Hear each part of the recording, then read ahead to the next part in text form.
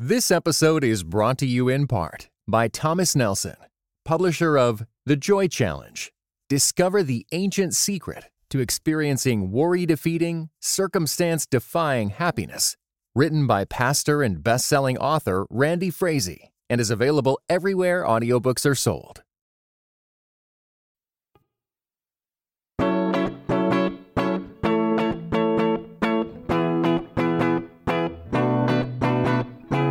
You're listening to Seeing and Believing, a film and television podcast that searches for the sacred on screen. I'm Wade Bearden. And I'm Kevin McLenithan, and I have to say, Wade, I'm a little bit concerned by what I've seen of you lately. When did you start wearing long gloves and wigs?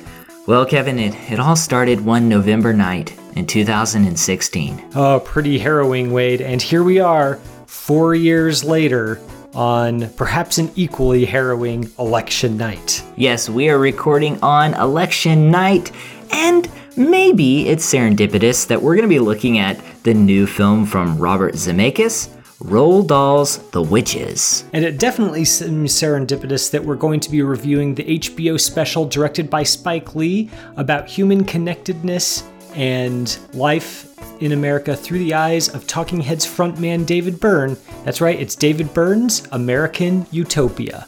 Kevin, how did I get here? I don't know, Wade. This is not my beautiful house. This is not my beautiful wife. But this is my beautiful Seeing and Believing. My story begins when I was a young boy. You'll be comfy here in your mama's old room. I'd do anything for her to be here right now. Grandma was a tough lady with a big heart. And little by little, she brought me out of my sadness. Now if you feel that you can't go on, darling, I didn't know it. But there was a dark shadow looming nearby.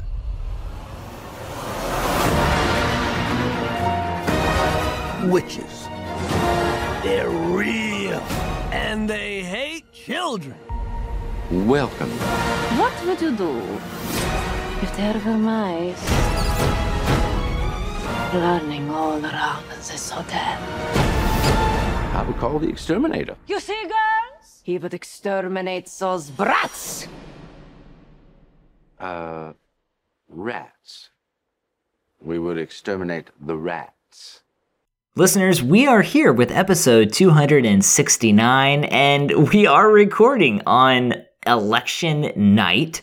I think this is going to be a good distraction, Kevin, for me. I don't know about you.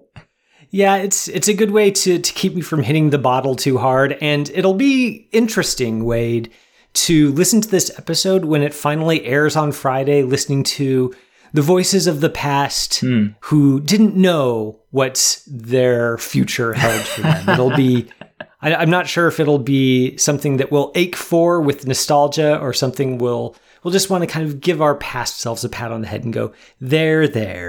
You were so naive. Wow. Yeah, no, this is going to be fascinating to listen to on the day of release. And I'm excited for the show. Listeners know that I really like the Talking Heads film, Stop Making Sense. And you've never seen that. We've never actually given it the formal review, but we have the next best thing, and that's David Byrne's American Utopia. That's coming up in the second part of the show, and I am so excited, Kevin, to talk to you about that movie. I'm excited to talk to you about it too. I mean, obviously, we've talked about Stop Making Sense on the show before, at least your enthusiasm for it, so I'm excited to see your take on this newest effort from David Byrne. Yeah. So should be a fun discussion. Yeah, no, it's going to be good. And it is fascinating, too, because this is, I think, our first episode where both of the films that we're reviewing premiered on HBO Max. So it's this new streaming service, and we've got those we're going to be diving in. First up is our look at Robert Zemeckis' adaptation of Roald Dahl's The Witches. Here's the film's official synopsis. In late 1967, a young orphaned boy, played by Jazer Bruno, goes to live with his loving grandma. played by Octavia Spencer, in the rural Alabama town of Demopolis. As the boy and his grandmother encounter some deceptively glamorous but thoroughly diabolical witches, she wisely whisks him away to a seaside resort. Regrettably, they arrive at precisely the same time that the world's grand high witch, played by Anne Hathaway, has gathered her fellow cronies from around the globe, undercover, to carry out her nefarious plans. Kevin, while most people associate Robert Zemeckis with movies like Back to the Future, Forrest Gump, Contact, maybe even Castaway, he's churned out a number of popular family films over the years. Who Framed Roger Rabbit, The Polar Express, and the 2009 film A Christmas Carol. The Witches definitely falls into this latter category. My question to get us started is this. How do you think The Witches stands up as a family adventure movie? And do you think Zemeckis' direction lends itself to the unique vision of author Roald Dahl?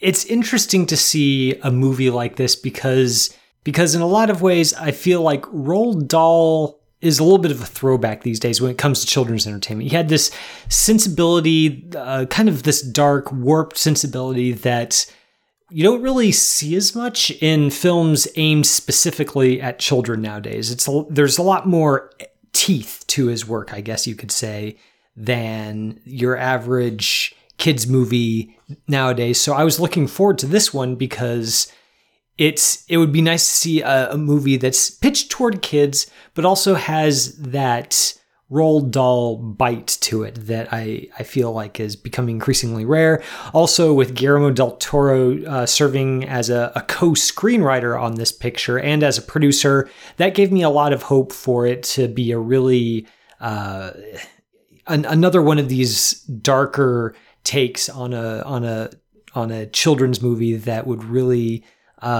be kind of bracing and a bit of a departure from the beaten path. I don't think that this new film is really going to make anyone forget the 1990 adaptation of the same story, which was directed by the great Nicholas Roeg, and I think is utterly fantastic and just has some really great work from the Jim Henson Creature Workshop with the effects on the Grand High Witch and the mice. That's all really great, and it's capped off by just a really wonderful job of directing by Roeg himself, who really seemed to get how dark he could go with his adaptation without going too dark on one hand, and yet without defanging the story on the other. I think that this new version by Zemeckis does not strike that balance, and I don't know, it's difficult to put my finger necessarily on why, other than that there's a lot of adaptation choices that are made that are a little bit inexplicable, and frankly, CGI is a poor substitute for the practical effects that we got out of the Jim Henson Workshop. So, I mean, that's maybe not the most innovative thing to say these days about bemoaning practical effects losing out to CGI, but you really do see the contrast in full force here with this new picture. Yeah, no, I mean, that's a great point. And I thought that the beginning of this film, probably the first 35 minutes, before we get into some of the CGI heavy elements, before Anne Hathaway comes into the picture, I thought it was pretty good. I thought Octavia Spencer's character was a breath of fresh air to this film. I liked a couple of the technical choices, and then it kind of just goes all out the window. And you know what I kept thinking about? A word came to mind whenever I saw the CGI effects in this film, and that's plastic. They just feel empty. They feel rote. And I have not seen the 1990 film, Kevin. It's nice to hear you talk big about that movie, because I do want to go watch it. But I went back and I was looking at trailers and I was looking at clips and images, and there just seems to be a texture to that movie. I am not a Roald Dahl enthusiast. I'm not an expert on his work, but just kind of looking at the artwork, whether you think it's good or not, there's a unique style there. And I think here you get this flattening of all unique style when it comes to the witches, when it comes to the mice, when it comes to the production design. And instead you get something very, very generic. And that, I think, is one of the more problematic elements in the second half of the film. But yeah, I mean, I thought it was an all right 35-minute movie at the beginning. And then it just feels lifeless. Not terrible, just not very good and not interesting, which is not a good thing to hear about a film like this.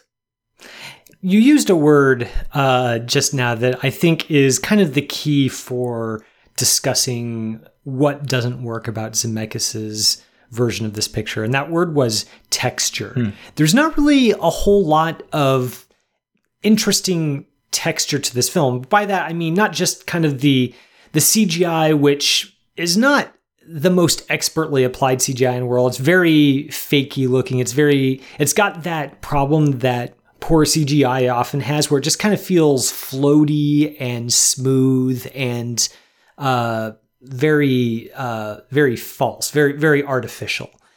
So I mean, that's one observation. That's not necessarily the most original one in the world, but I think more than that kind of artificiality extends to the characters as well. If you've read the original story, or if you've seen Roeg's adaptation of it from 1990, one thing that is pretty striking about it is how the protagonist, especially the character of the grandmother, played here by Spencer, is just, she's so interesting. There's a lot of life to her in the 1990 film and in the book, where she smokes cigars. She's very no nonsense. She's got a kindly quality, but she's also there's a hard bitten quality to her as well. She's a very interesting character, and there's a lot to be interested in about her. In Zemeckis's version, she kind of reads as a stereotype. And I want to be charitable to Spencer's performance, but I'm really not sure how else to really take what the finished product is on screen. She's, kind of the stereotypical Southern grandmother who has folksy sayings and says, my, she makes cornbread and fried chicken. And it feels like Zemeckis is painting with such broad strokes, which isn't necessarily a bad thing for a children's movie. I mean, you don't necessarily need every character to be a Tolstoy character in a movie like this, but you do kind of need something to stick out. And this, I think, falls on the wrong side of that line, where she's painted with such broad strokes that she just doesn't really feel much like a person. And I think you get that from pretty much all of the characters except for maybe Anne Hathaway's Grand High Witch. And even she there's not enough time spent on her to really make her feel like she comes alive. She doesn't have the outsized presence, I guess, that you would expect from an antagonist of this nature. And that's just such a problem for a film like this, where it needs to kind of have the scale of this child surrounded by these cartoonishly menacing witches, and instead just kind of feels very pat and easy and small. And it's just a disappointment given the possibilities that we know are already there for somebody who really wants to dig into what Dahl is doing with his storytelling. Yeah, I mean, I like Spencer's character. I think, and I go back to the beginning of the film, her presence in this young boy's life after his parents died, I think it works pretty well. Her trying to get him to laugh, her trying to get him to open up, while at the same time being almost no nonsense in a way. So I would probably disagree there. But I do agree that most of the character development is lost in this film. And I was reminded of Honey, I Shrunk the Kids watching this, because you kind of got this similar premise where you got kids that have changed. In the story here, they become mice. In Honey, I Shrunk the Kids, they get smaller, but they go on this kind of adventure in Honey, I Shrunk the Kids. And during that adventure, they have these character moments where relationships are formed. They talk about their relationships within their family, their relationships at school. We get some great conversations. Here, really none of that happens. After these children are turned into mice, it's just all kind of escapades, and they're crawling around and they're attempting to achieve this or to steal this. And it's, like I mentioned, I wouldn't say that it's bad. It's just not super interesting. And all of the setup with this young boy it's really just kind of lost. And you made a great observation about Anne Hathaway's character. I can understand why it would be fun for her to play this part. She gets to do she used to be in a very big role. In one sense, she can kind of overact. And I would say she's, I guess, I could see kids being like scared, but everything else is so over the top and everything is so digitalized that it's not really frightening. And it goes back to, texture and this plastic feeling across the entire film. And as a result, it's just not very imaginative. And I can only imagine some of the humor that could be inserted here. Some of the different elements about children when they're clean, they smell like poop. This society to stop cruelty against children, they're really witches. All that's kind of funny, and I guess I just wanted more of that unique vision and unique humor within this film. Is something different, and we just didn't get it here. Yeah, the lack of practical effects is a problem, not because, I am a purist who thinks that all CGI is bad, or that, there's some sort of doctrine where practical effects are just somehow naturally better in CGI. But one of the pitfalls of CGI is that it can lead to this effect where whatever is being computer animated and whatever is actually physically on set don't really occupy the same space. And for a film that is really doing a lot with scale, there are these children, they start off being children, obviously, who are smaller than adults to begin with, and then they're shrunk down even smaller and they become mice, and they're trying to navigate the hazards of that aspect of that new aspect of their lives with these witches who are just so much more powerful than they are. That's something that it really benefits from them existing in the same space, and having to really actually interact with each other. Here it kind of, when the Grand High Witch is sniffing around after one of the children who's in hiding somewhere in the room, and Zemeckis makes the choice to have her nostrils just balloon out to cartoonishly huge sizes. It doesn't read as, oh no, she's about to catch our protagonist. It's more just, it's kind of, oh, I wonder how they did that.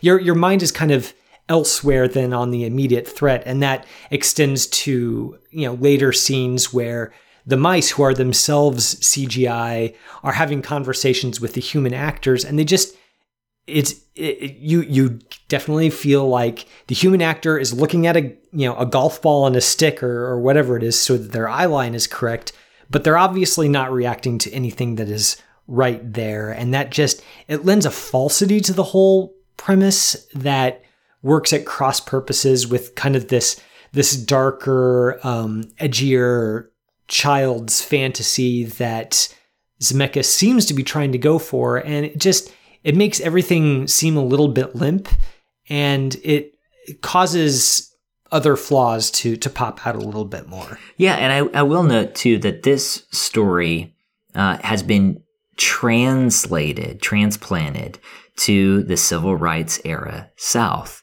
And a young African-American boy is the lead character. And I really feel like it squanders an opportunity to fuel this film with meaning and with even additional tension. And yeah, it could have been like a YA version of Get Out. It would have been very interesting to see them make more out of that setting switch. And so I wonder, what's the reason for doing that if you're not going to do that? So that was really perplexing. I kept kind of waiting for this big metaphor. There's talk, just kind of mild talk of, only God knows our time on earth, God's will, his lessons, tragedy, but there's nothing there. And it just squandered all those opportunities. Yeah, and that goes back to what I said earlier about the characters and the way they're written, is that it feels kind of stereotypical, like the talk of God's plan and destiny and how we have to, meet hardship with hope. That seems like that's in there more because the writers think, oh, well, these people in the American South of this time period, that's just the way they talk and think about things. It's not in the script because the writers actually have thought about the implications of those ideas and are really doing something with them. It's a similar problem to the race angle, where it's kind of there and it's different, but nothing is really done with it. So it kind of just feels like a fresh coat of paint on something very formulaic rather than something genuinely inventive and thoughtful. Well, listeners, that is our review of The Witches. We would encourage you to send us your thoughts if you have seen this film. It is premiering. It's an HBO original. Let us know what you think about that film, whether you think we're right or wrong. You can tweet us at SeeBeliefPod, at SeeBeliefPod on Twitter. You can also email us, seeingandbelieving, CAPC, at gmail.com. Don't go anywhere. We're going to be talking about David Byrne's American Utopia here in just a moment. I don't know where I'm heading this time.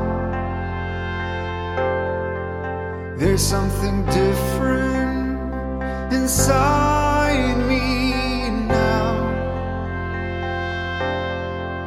I keep on running, but I'm trying to slow down.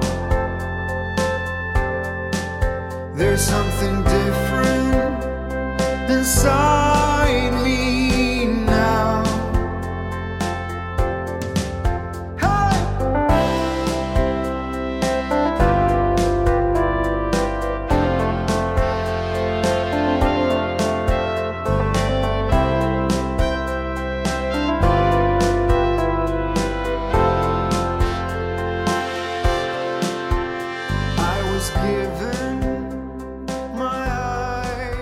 Listeners, that song is Friends and Foes by Rasmus Soderberg, and we want to take an opportunity just to say a big thanks to everybody who supports us on Patreon, patreon.com/seeing_believing_podcast. We really do appreciate it. It really just helps keep us going, and there's a lot of streaming services out there, and we've been subscribing to each one and trying to capture whatever films we can capture.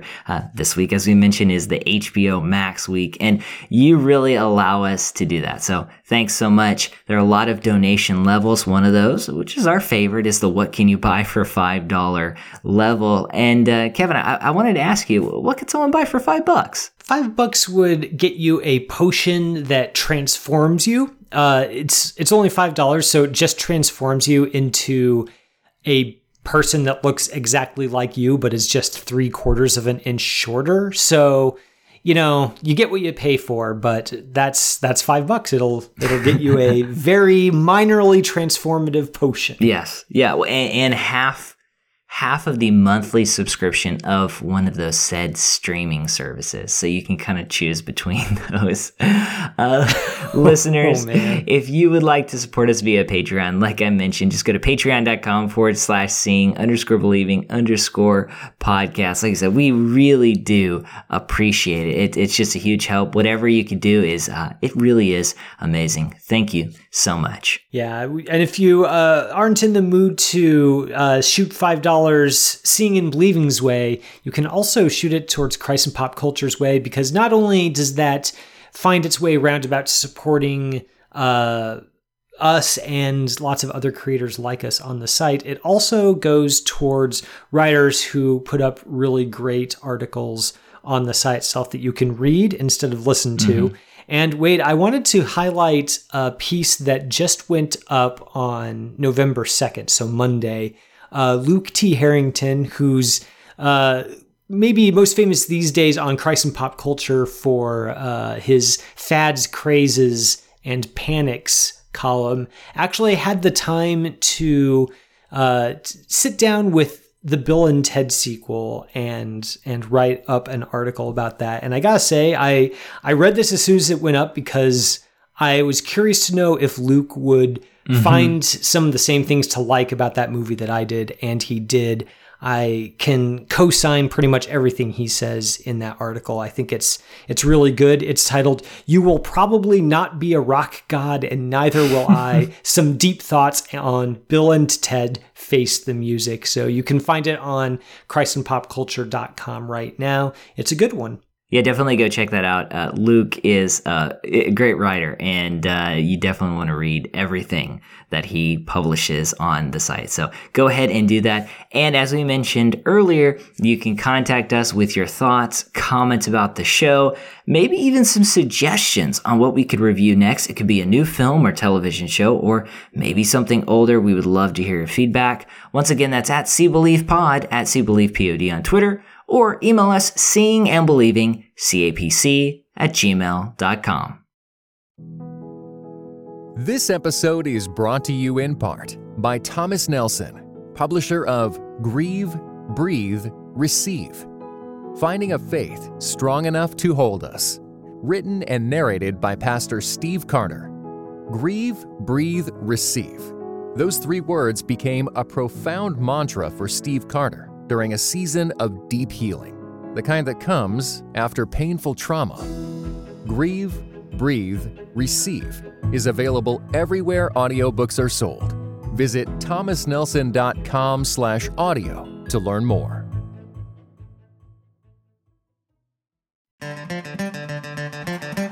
What if we could eliminate everything from the stage except the stuff we care about the most?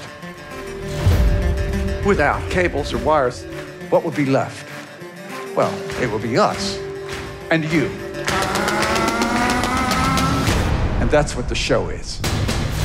Everybody's coming to my house. Everybody's coming to my house. I'm never gonna be alone. And they're never gonna go back home. As people, we're a work in progress. Who we are, it extends beyond ourselves to the connections between all of us.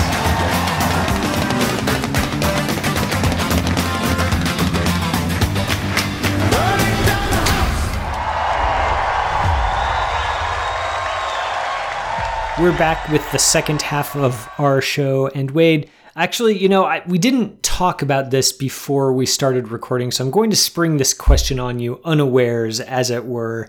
When we were trying to decide what we were going to review here for the second segment, did you secretly hope that this would end up being the thing that we are going to talk about here in the second segment? Did you put your thumb on the scales, as it were, when we were making our selections? Well, ever since it's been released, I've been pushing down on the scales little by little. You don't want to push down too hard the first week. You just got to slowly kind of tip the scales, and that's how you get away with it. Oh, okay. I'm glad you used that analogy of incremental pressing down the scales rather than the other analogy for incrementalism, which is, the frog in the pot being heated up little by little until he boils to death. So, I think that you had a much more apt analogy there. And in any case, I think that this pick that we have here in the second segment is going to make for some pretty good discussion, especially from a huge David Byrne fan such as yourself. It is hard to know whether to classify David Byrne's American Utopia, directed by none other than Spike Lee, as a concert film, a documentary of a stage show, or something else entirely. The HBO special brings to the screen the Talking Heads frontman's Broadway show of late 2019 and early 2020, in which he is joined by an ensemble of 11 musicians, singers, and dancers from around the globe, inviting audiences into a joyous dream world where human connection, self-evolution, and social justice are paramount. The special includes performances of songs from Byrne's 2018 solo album of the same name, in addition to popular Talking Heads favorites such as Once in a Lifetime and Burning Down the House. The musical numbers are accompanied with brief monologues in which Byrne addresses various topics such as police brutality, immigration, technology, and our anxieties about societal divisions that separate us from one another. So, Wade, as we mentioned earlier in this episode, you're a huge fan of Stop Making Sense, the concert film of a very well-known Talking Heads performance. You like that film a lot, and you've talked at length in the past about what an interesting stage presence David Byrne is in that film. So I'm curious to know, now that we've watched this film and you've seen David Byrne's interesting stage presence in 2 films now, what do you think of this second offering that's on HBO right now? Yeah, I mean it's pretty amazing. I mentioned maybe a couple months ago, I had seen David Byrne's only film that he directed, True Stories. Loved it. And was excited to watch this. I tried not to learn anything about it before I did watch it. Of course, I'm familiar with the album American Utopia, and I knew that it was a stage show. But this is different than Stop Making Sense. And you can definitely see how Byrne, as he's creatively kind of working through his projects, doesn't go to the same well too many times, if ever again. This is a concert of sorts, but it's also production, whereas Stop Making Sense is more of a traditional concert with those stage elements. And so it's fascinating to see the differences. It's also fascinating, if you know Stop Making Sense well, to watch some of the callbacks, especially in Byrne's choreography and some of the motions that he makes. He will call back to his previous film, but he'll add little details to it to change and to tweak. I think this is good. Now, Stop Making Sense is one of my favorite films of all time. I'm not going to put American Utopia there, but I think this is a really great movie. And there's a lot of things that I think we could talk about. One of the things that I wanted to just kind of briefly introduce is the idea of what makes a movie like this a movie. So when the Hamilton film came out, everybody was like, well, is it really a movie? And I like the Hamilton production and I like the movie, but if you watch it, I wouldn't say that it's all too cinematic. It's pretty straightforward. And there are times too when I feel like it's actually poorly filmed and edited. With this movie, and I mean, why should we be surprised? Spike Lee is directing it. But it very much feels like the camera work is just as important as what's happening on the stage.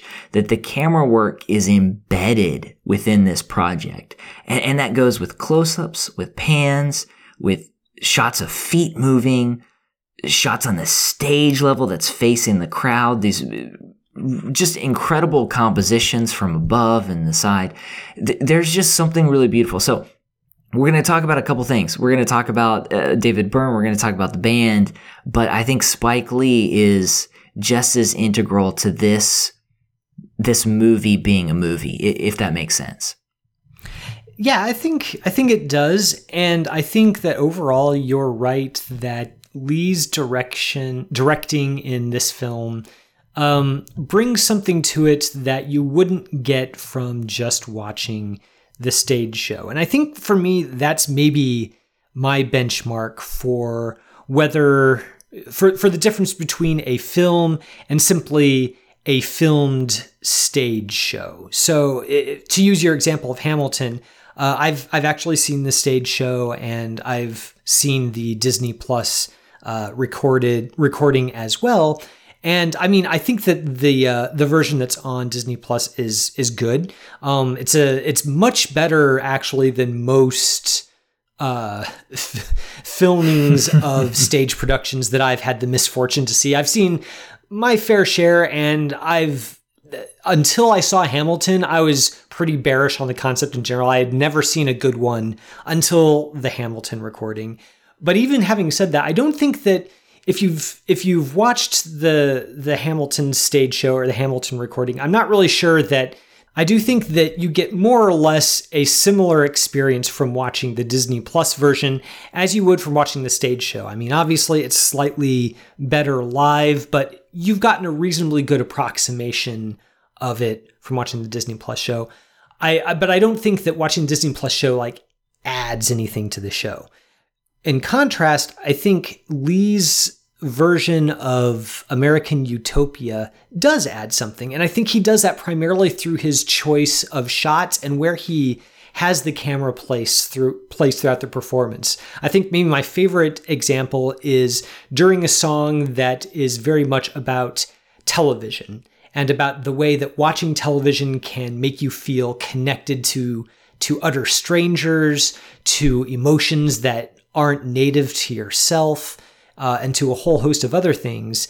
In the stage show, David Byrne is standing stage left. He's looking off stage through kind of this curtain that forms the backdrop for the entire stage, and he's kind of looking off at it, and he's singing the first verse of the song while a light shines from off stage onto him.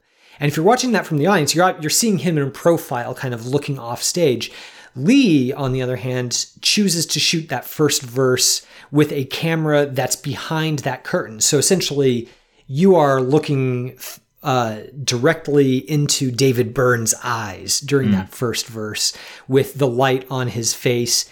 And because with that first verse being all about the act of him watching TV and also feeling like he's receiving something from the television, that changes the quality of the performance in a way that you wouldn't have just from sitting in the audience at that live performance. And I think there's myriad choices like that Lee sneaks into this show that make it feel like a complete film and not just simply a document of one performance. Yeah, and just his way of utilizing the space. And so these individuals are within what feels like a box with one side open, and we're peering in at them.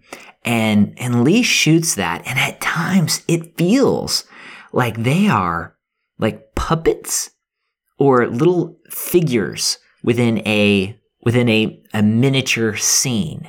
And it's just a fascinating piece of photography. And that works towards, so much of what Byrne has been saying for so long. Think about Stop Making Sense and the consumerism that he sees in the 1980s and this way that we are controlled or pulled to conform to society. You think about True Stories, and you mentioned television here. In his film True Stories, you've got that character, and she just sits in bed watching TV all day, watching these advertisements over and over again.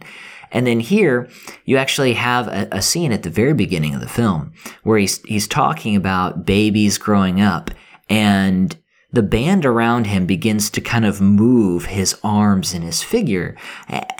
And he's emphasizing how the world kind of teaches us how to walk, but if we're not careful, we just go on blindly. And that feeds into a song where he talks about being lazy, right? This reluctance to think when it requires hard effort, and the way that our brains work and our, neurological pathways. And there's so much, what I love about this film is there's so much that connects itself to just the overall message. So it's not just the lyrics in the song. It's the great choreography by Annie B. Parson. It's the overall production that's led by David Byrne, and then it's the way this film is shot and molded by Spike Lee. All of it just says so much. There are times when we're sad, times when we feel very frustrated, but then just moments of pure joy. And that's what I love so much about Stop Making Sense, is there are just moments of just jubilation. And we get that here, and it really is something special. Yeah, moments of jubilation. I'm thinking especially of the closing number of this show, where the performers stop being stage bound and they start invading the audience's space. I like that moment quite a bit, and I think that really does a lot to get that jubilation that you were talking about, really bring it home, in that it's not just people on stage singing songs and saying nice sounding words to people in the audience who are watching, who then the show is over, they get up and they go home. With that boundary being kind of taken away between Byrne and the audience at the end, I think that really takes it to a whole different level. And I think also the way that Lee has that entire sequence filmed is interesting too. It's not just his camera is observing, but his cameramen are actually down in the audience, and they're getting these extreme close-ups of the performers themselves as they're kind of winding their way through the auditorium, singing at the top of their lungs. And there's an informality to the way that it's shot that really makes it something special as well. I mean, obviously we can't be in the room at that performance having the same sort of experience that audience is, but Lee really does, through his camera work and the way that he and his editor Adam Gao really cut everything together, they bring it home in a different way. And I think that that's the difference between a really great director knowing how to capture a moment versus maybe a subpar director who thinks that in order to capture a moment, it's simply enough just to have cameras trained on the action. I think that difference really comes through here. Yeah, that Road to Nowhere song at the end where they're just kind of working through the crowd. I mean, it's really great. And it goes back to the idea of being tethered. So all of the instruments are wireless, and Byrne makes it a point to say, hey, like, we're really playing. Like, there are no tracks in the back. Like, we're actually playing this music. And to see these puppets or figures suddenly break out and go into the crowd. And much has been said in Stop Making Sense about how we don't actually see the crowd until the end. What I love here is that we get little glimpses of the crowd. We'll see a person kind of stand up and they kind of almost block the lower part of a shot. Or we get a shot from the back of the stage facing the audience and everybody's kind of dancing. But then this band invades the audience and it really changes all of it. I've kind of thought about the theological nature of this film and even Byrne, and it seems to me, if I'm making a correct interpretation, that Byrne's vision of heaven is not necessarily this place far off that we go to, but we need to create heaven on earth. And we kind of see that here. We hear him talk about a city on a hill in one of the film's closing songs. We hear him say in one song, every day is a miracle. And as he's saying that, the chorus is sung, the camera's kind of looking down at the group from this God's eye view as they circle the stage. And all of those things really kind of create this image of what are we doing now to take care of our world? Now, obviously, as a Christian, I believe that there is life after this life. But we also believe that God wants to reconcile heaven and earth. And so it's not this escape, but it's this kingdom coming down. And so even though it feels as if Byrne has this different take on all of that, that there's a glimpse of a reunion, of a world where things do come together, where there is symmetry, where there is this joy, and we get kind of a glimpse there of that, and how Byrne might see that in our world. And so there's a lot really kind of to unpack within all of this throughout the musical. Yeah, the spirituality of this film, I think, is something interesting because watching it's a very humanist show. It's very much about, our hope can be found in one another and fostering connection between people and trying to bridge gaps is sort of the way forward and the way that we can still have hope. That's a very humanist vision, and there's not a whole lot of explicitly transcendent moments in this show. If by that you mean that Byrne introduces a real kind of like vision of heaven and earth and kind of a more what we might recognize as Christian adjacent worldview in that. And yet, because he really foregrounds humanity so much, like it's front and center, and he says multiple times over the course of the show, the thing that we like watching more than anything else is people. It's not a bicycle, it's not a beautiful sunset, a person or a group of people. Those are the things that we like to look at the most out of anything else in the world.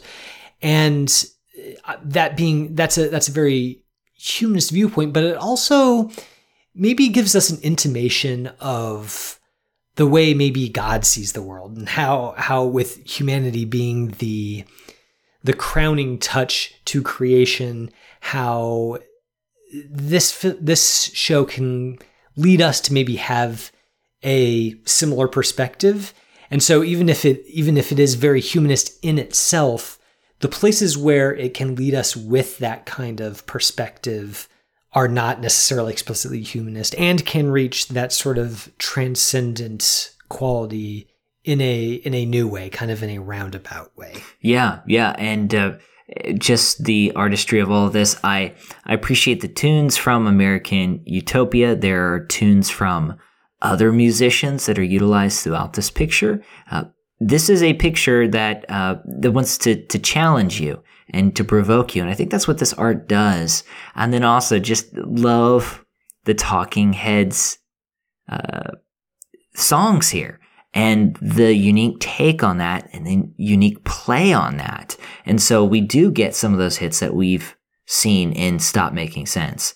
At the same time, there's a different type of spin. There's this message that Byrne has been trying to communicate for decades, and now in our world he kind of tweaks it. There's talk of voting. There's talk of how to make the world a better place for everyone to live, and it's really funny because you actually do kind of get to see some of that unity on stage in the precision of these musicians in their choreography, and it really is wonderful. I really like this movie, Kevin, and it's definitely jumped to probably I don't know if you say the top spot, but definitely the top of my my list for 2020. Oh, okay. Well, that's really cool to hear. I'm excited to see how that list eventually shakes out. I like it quite a bit too. I don't know if I'm as over the moon about it as you are, but it's a good film for sure. Listeners, if you have had a chance to see David Byrne's American Utopia, let us know what you think. You can catch it on HBO Max, HBO's brand new streaming service. But if you don't have the patience for another individual streaming service, it's also available through HBO Go and Amazon Prime with an HBO subscription. So you can catch it there as well. Let us know your thoughts, as always, by emailing us or tweeting us. But for now, Wade, we're going to close out this episode with segments that we close most of our episodes out with. Our recommendation segment, where we recommend something from the world of television or film to our listeners. what do you have for us this week? Yeah, so this is another film from HBO. I figured we just kind of get it out of the way. It's a documentary released, I think in August it was. It's called Class Action Park. It's directed by Seth Porges and Chris Charles Scott III. It takes a look at the legacy of Action Park, a New Jersey amusement park. And this is really a wild story. Action Park was a very dangerous place. And this film looks at some of the amusements, some of the rides, the attractions at Action Park, and how it played into the times, the 70s and the 80s. And it really is a funny movie, but it's also kind of a sobering movie that says something about nostalgia, the way that we view the past, at the same time, the way that we see the world changing, if that makes sense. So yeah, Class Action Park is streaming on HBO. Laughed a lot, like I mentioned, also kind of emotional in some sequences, but a pretty interesting movie. Yeah, that's an interesting pick. I haven't seen it yet, but maybe I'll bump it up on my list. I have a documentary myself for my recommendation this week, and it's actually one that I don't know seems appropriate for the week where a new election happens. It's Steve James's 2011 documentary, The Interrupters, and Steve James, of course, is perhaps best known for his documentary from the 90s, Hoop Dreams, about a couple of Chicago youths who kind of try to use basketball to bring them out of their disadvantaged upbringing on the west side of Chicago.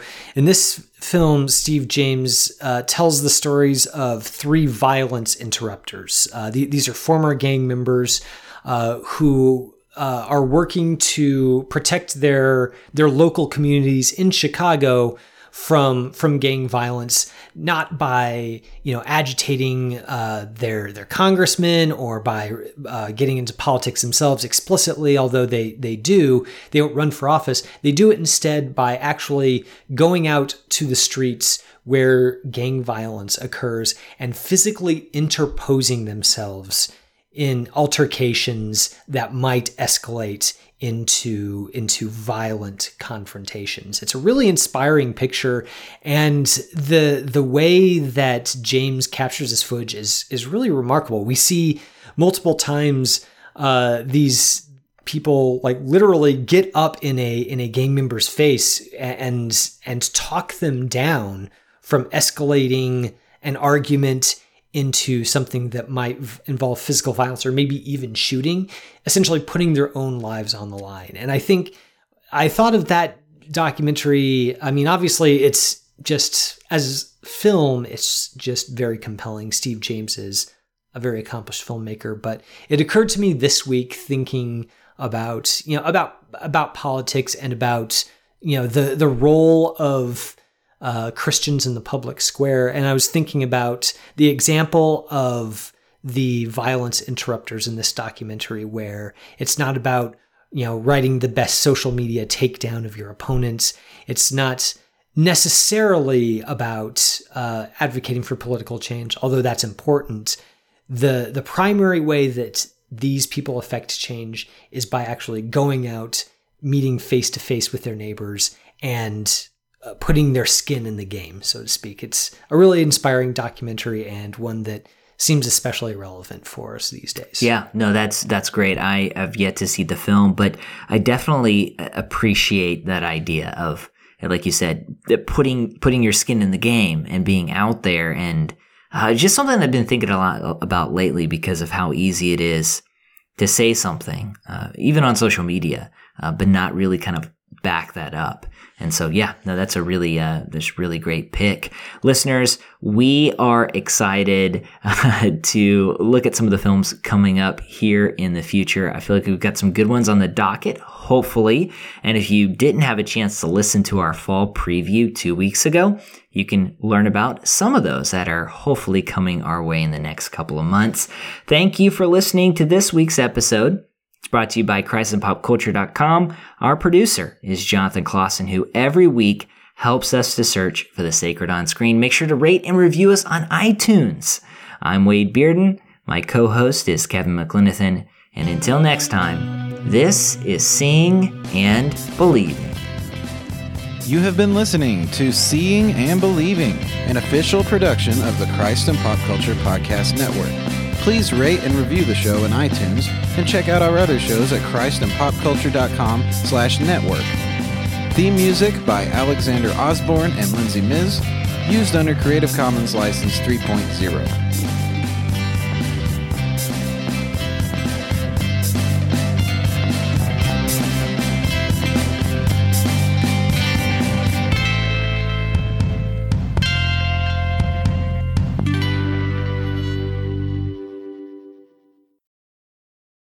This episode was brought to you in part by United We Pray.